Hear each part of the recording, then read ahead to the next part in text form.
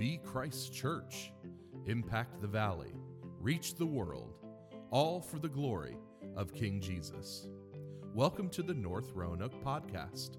Today our student pastor, Ethan Smith, will be opening God's Word for us. Our prayer is that you will encounter the living Lord as you hear His Word proclaimed.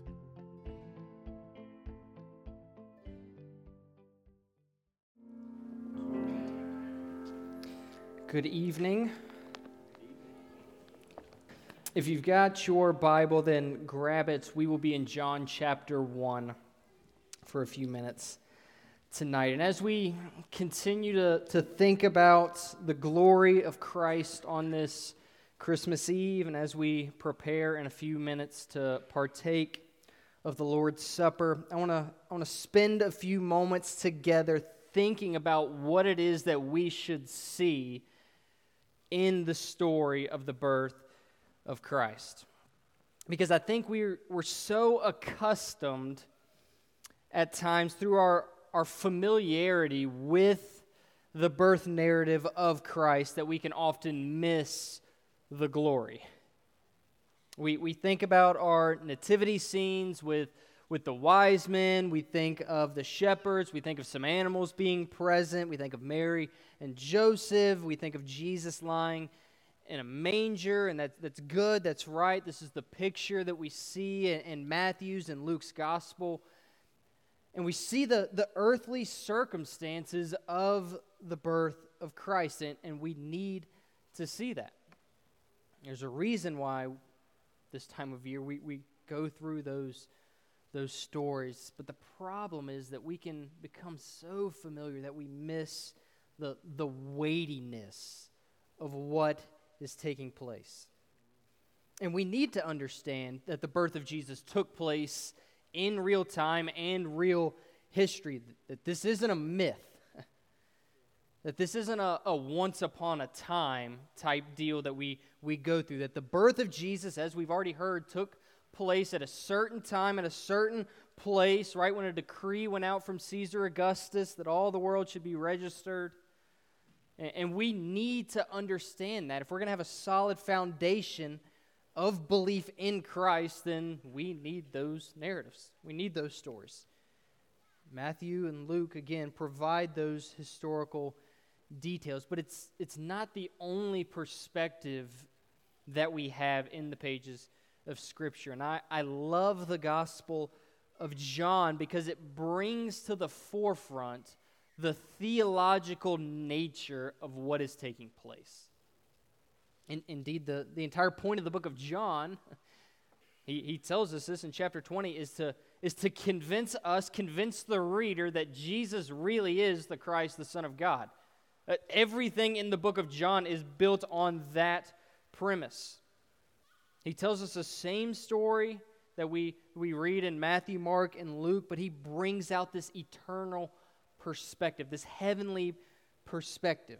And that's clear even from the very beginning of his gospel. And the magnitude of the event that we celebrate on Christmas is not that just another baby is born. It's not a political leader or this great moral master teacher makes his debut on the world scene. Something far greater is taking place.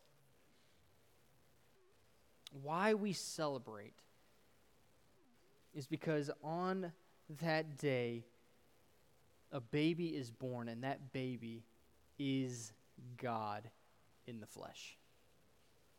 So when we look to the manger, when we pass those nativity scenes, we can think that there lies the one who is truly God and truly man. That God, the creator of all, has entered time in order to redeem sinners. And we celebrate because on Christmas, the greatest gift was given to us. God gave us the gift of himself, which is our greatest need and is our greatest treasure. It's a holy day that's set apart to remind us that God is a God who keeps his promises. And for those who are followers of Christ, when we think of Christmas, we cannot think primarily of a day off, time spent with family, gifts exchanged.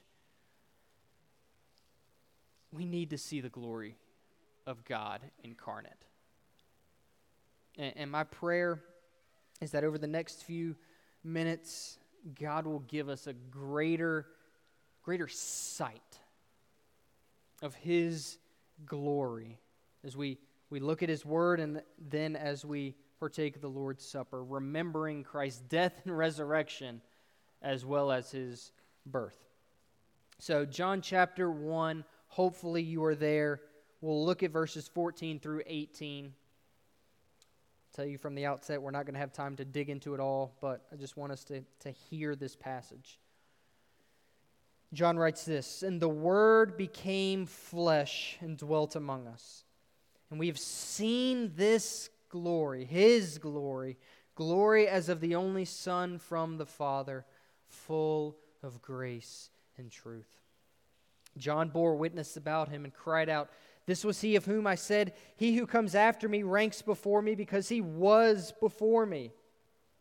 And from his fullness we have all received grace upon grace. For the law was given through Moses. Grace and truth came through Jesus Christ. No one has ever seen God, the only God who is at the Father's side. He has made him known." So let me pray, and we'll dive in.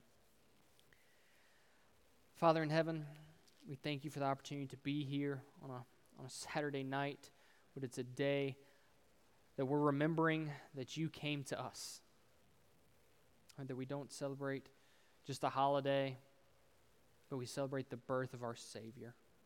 And so, Lord, as we look at this passage in a few brief moments, I pray you would grant me clarity that I might see Christ in a brighter, more clear way, because I want to behold his glory. And I want these brothers and sisters, these visitors, these guests, to see Christ. I want them, just like John says, I want them to know and understand and believe that Jesus is the Christ, the Son of God. So Lord, help me, I pray. Speak, Holy Spirit, we're ready to hear. And pray in Christ's name, amen. So John begins his gospel with this glorious statement. You can see it in verse 1. "In the beginning was the Word, and the Word was with God, and the Word was God." In the beginning.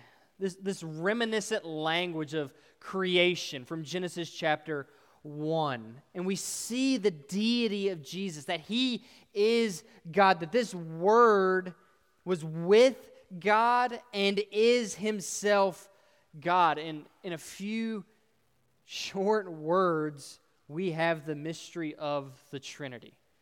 So much is packed into just so few words. We could spend a lifetime thinking about the Word of God and the Word made flesh and still not scratch the surface. But the problem is we often hear phrases like this, especially in verse 14, that the Word became flesh. And we often, maybe not physically, but we can begin to scratch our heads and just think, well, that seems pretty abstract. Like, what in the world is even going on? That seems very far away. In the beginning was the Word was with God, the Word became flesh. Like, what in the world does that mean? How is that relevant for me, for my life at this very moment?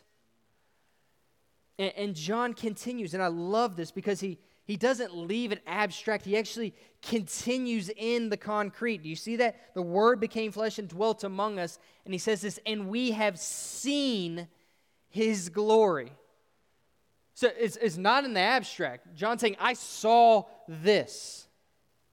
Setting forth the glory of Christ is not a mental exercise for John. He's not lecturing on some philosophical idea that you can take or leave. He's telling you what he saw. He saw the glory of Jesus for himself. This isn't a myth. This isn't a fairy tale. This isn't a fable with a good moral lesson that we just need to learn in order to be better people. Like, John is speaking about what he saw with his own eyes. Real, historical. Like, God took on flesh. And I'm not ignorant of the fact that there are some people here tonight that you're here tonight because you love a family member, not because you love Jesus. Like, there are some here who tolerate coming on Christmas Eve, right? It's a tradition. It's what we've always done. It's what I was brought up to do. Maybe you grew up in this church. Maybe you grew up coming to this service. Maybe it was another church. And you're going to continue to do so because you think it's important, right? It's a tradition after all, but the story's nice. I enjoy hearing it. It's a good story. It's worth telling. But it doesn't really affect anything. It's kind of like maybe going to see a movie. Pay the money, you come in, you spend, in case of a movie, hour and a half, 2 hours. Maybe you leave feeling a little bit better, but overall your life hasn't changed one bit. But John, here and in the rest of the book, is at pains to let you know that this is not a mere story that you can take or leave. That he's a witness to the glory of Jesus. He was there with him. He's telling you what he saw. And his deepest longing is for every single person to see that glory, to believe in Christ and to have life in his name, in the name of Christ. He wants them to see the glory of Jesus because the glory of Jesus is the glory of God. It's not just a little glory. He is full of glory. It's overflowing out of him. So I want you to understand, this is a true story. And Jesus really was born. He really is God. John was a witness, and he wants you to see it too, even on a Christmas Eve and night. And there are some of you in this room that, again, I know that you've had a really rough year. It seemed like it's just one bad news after another. It never seems to end. You don't know what to believe. Everything's just kind of piling up. You watch TV, the same news story on 2 different channels seems to be telling 2 completely different stories. And you're at a loss. You're at your wit's end. Like, where do I turn? Maybe you just feel exhausted. You're trying to be everything for everyone. You're never quite enough. And if you're honest with that anxious feeling that you never express, but you know as soon as you close your eyes at night that's weighing on you, that you feel stuck and you feel hopeless. And I'm thrilled that you're here because Jesus is the answer. That's what John says. You see it, verse 14. He is full of grace. That he is ready to welcome you. He's ready to forgive you.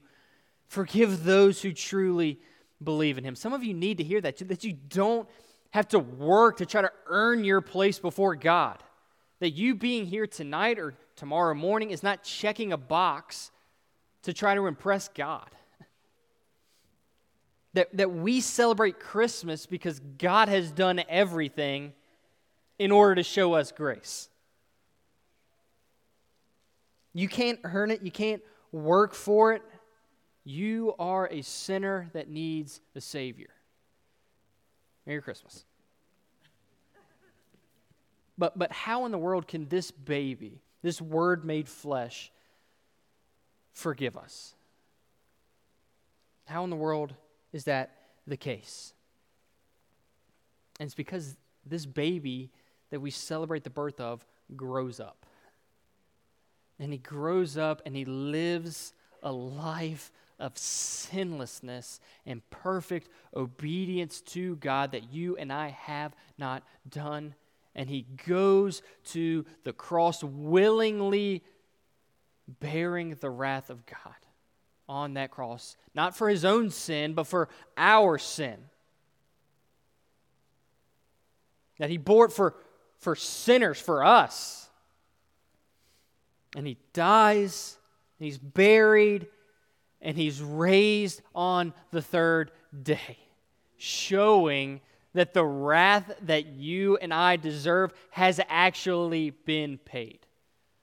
And if he's paid the debt, if he's paid it in full, then what can he show you? He can show you grace.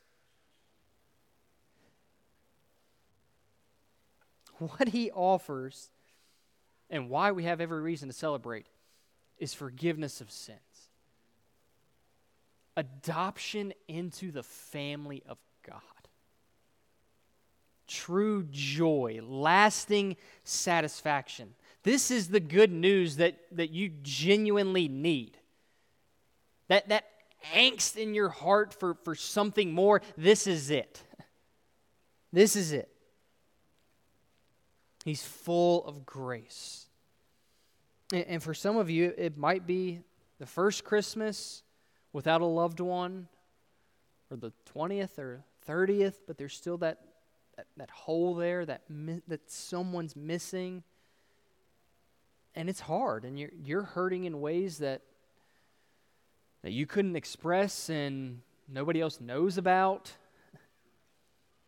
And what I want you to understand is that Jesus is full of grace for you.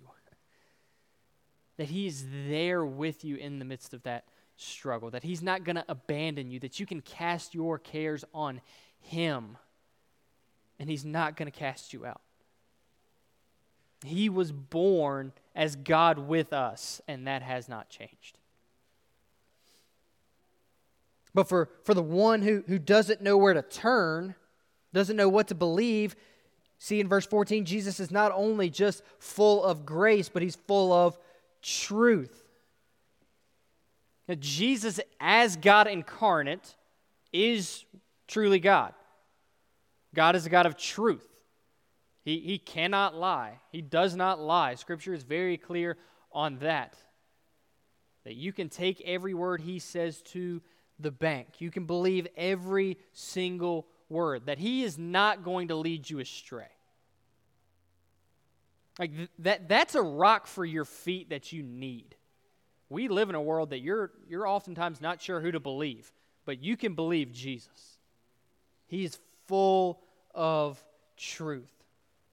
And John says, from his fullness, this is 16, from his fullness we have all received grace upon grace. That the breath we breathe is a gift from God. You understand that? That the presents that await under your tree for tomorrow morning, the meal you're waiting to have after this service is over, the precious time with friends, with families that you're looking forward to, the look on your child's face tomorrow morning, they're gifts from God. They are grace upon grace. It's from the overflow of our loving God. It's from the Word who took on flesh. We can't take any of that for granted, and we need to remember the source. And I need to be reminded this of Christmas, especially at Christmas. And all of these wonderful things, we need to push past the object to the source. We need to push past the stuff to God. In the midst of Christmas season, what I don't want for you is for this just to be another holiday, just another year. Our minds need to be fixed on the one whom we celebrate. And I say fixed because I mean fixed. Because oftentimes what tends to happen, especially for good Christians like all of us, right? We kind of nod at Jesus as we go about our Christmas day. We kind of acknowledge him and then get to the stuff we actually care about. But our our mind, our heart needs to be fixed on Jesus. My plea for you is that hopefully as you maybe read Matthew 1 or Luke 2 tonight, tomorrow with your family, that you won't neglect who Jesus really is. And full of grace, full of truth, we see the glory. And we won't forget what he has done. We cannot forget the cross and the empty tomb. Our salvation was purchased not at a manger, but at the cross. We can't forget the end of the story as we love to hear about the beginning. It is with his precious blood that we are set free. We celebrate the birth of Christ because of his death and resurrection. And this Savior whose birth we celebrate is crucified, he's risen from the grave, and he is alive today at the right hand of God the Father. And he is the reason why we have joy. He is the reason we have hope. He is the one from whom we have received grace upon grace. And he is more satisfying than anything you will get tomorrow. Parents, make sure your children know this. And what you do get, what you don't get, Jesus is better. Adults, don't forget this. That Jesus is the treasure.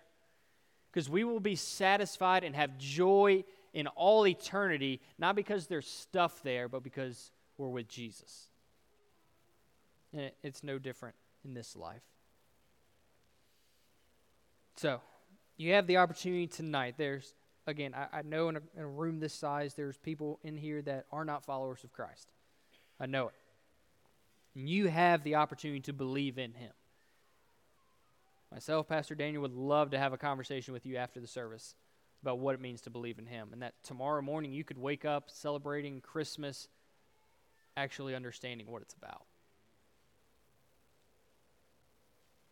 And for those who are followers of Christ, we have the opportunity to reflect on the death and the resurrection of Christ in the Lord's Supper. So deacons, if you want to make preparations to help serve, as we have the opportunity to think about, in this way, the broken body and the shed blood of Jesus. This baby who is the Word become flesh, who's full of grace and truth. And we can see his glory. And we can see it at the manger, and we can see it at the table. And I pray that tonight and into tomorrow, what we would desire and actually see is the glory of Jesus. So let me pray. Father in heaven, we thank you for the Lord Jesus. We have reason to celebrate because of Jesus. There's no reason for us to gather together on a incredibly cold evening than because Christ came and he's crucified and he's risen, not for his own sin, but for our sin, and that we have hope, we have life in him. And Lord, I know there's people in here who have questions that they're battling, that they forever have an excuse as to why they don't want to believe in Jesus. They're content with him being a nice story to come to church every now and again. But quite frankly, they love their sin more than they love truth. And Lord, what I long for them to see is the glory of Jesus. Because I know when they get a sight of the glory of Jesus, then they will believe. And so, Lord, I'm praying that through this Christmas season that people will come to know you. And that you would do an incredible work. Not for our glory, but for your glory. And so, Lord, I pray you would settle our hearts. Help us to think clearly on the death and resurrection of Christ as we partake of the Lord's Supper. We pray this in Christ's name. Amen. Thank you for listening to the North Roanoke Podcast. You can connect with us at northroanoke.org or download our app in your device's app store. Just search for North Roanoke. We hope to meet you soon.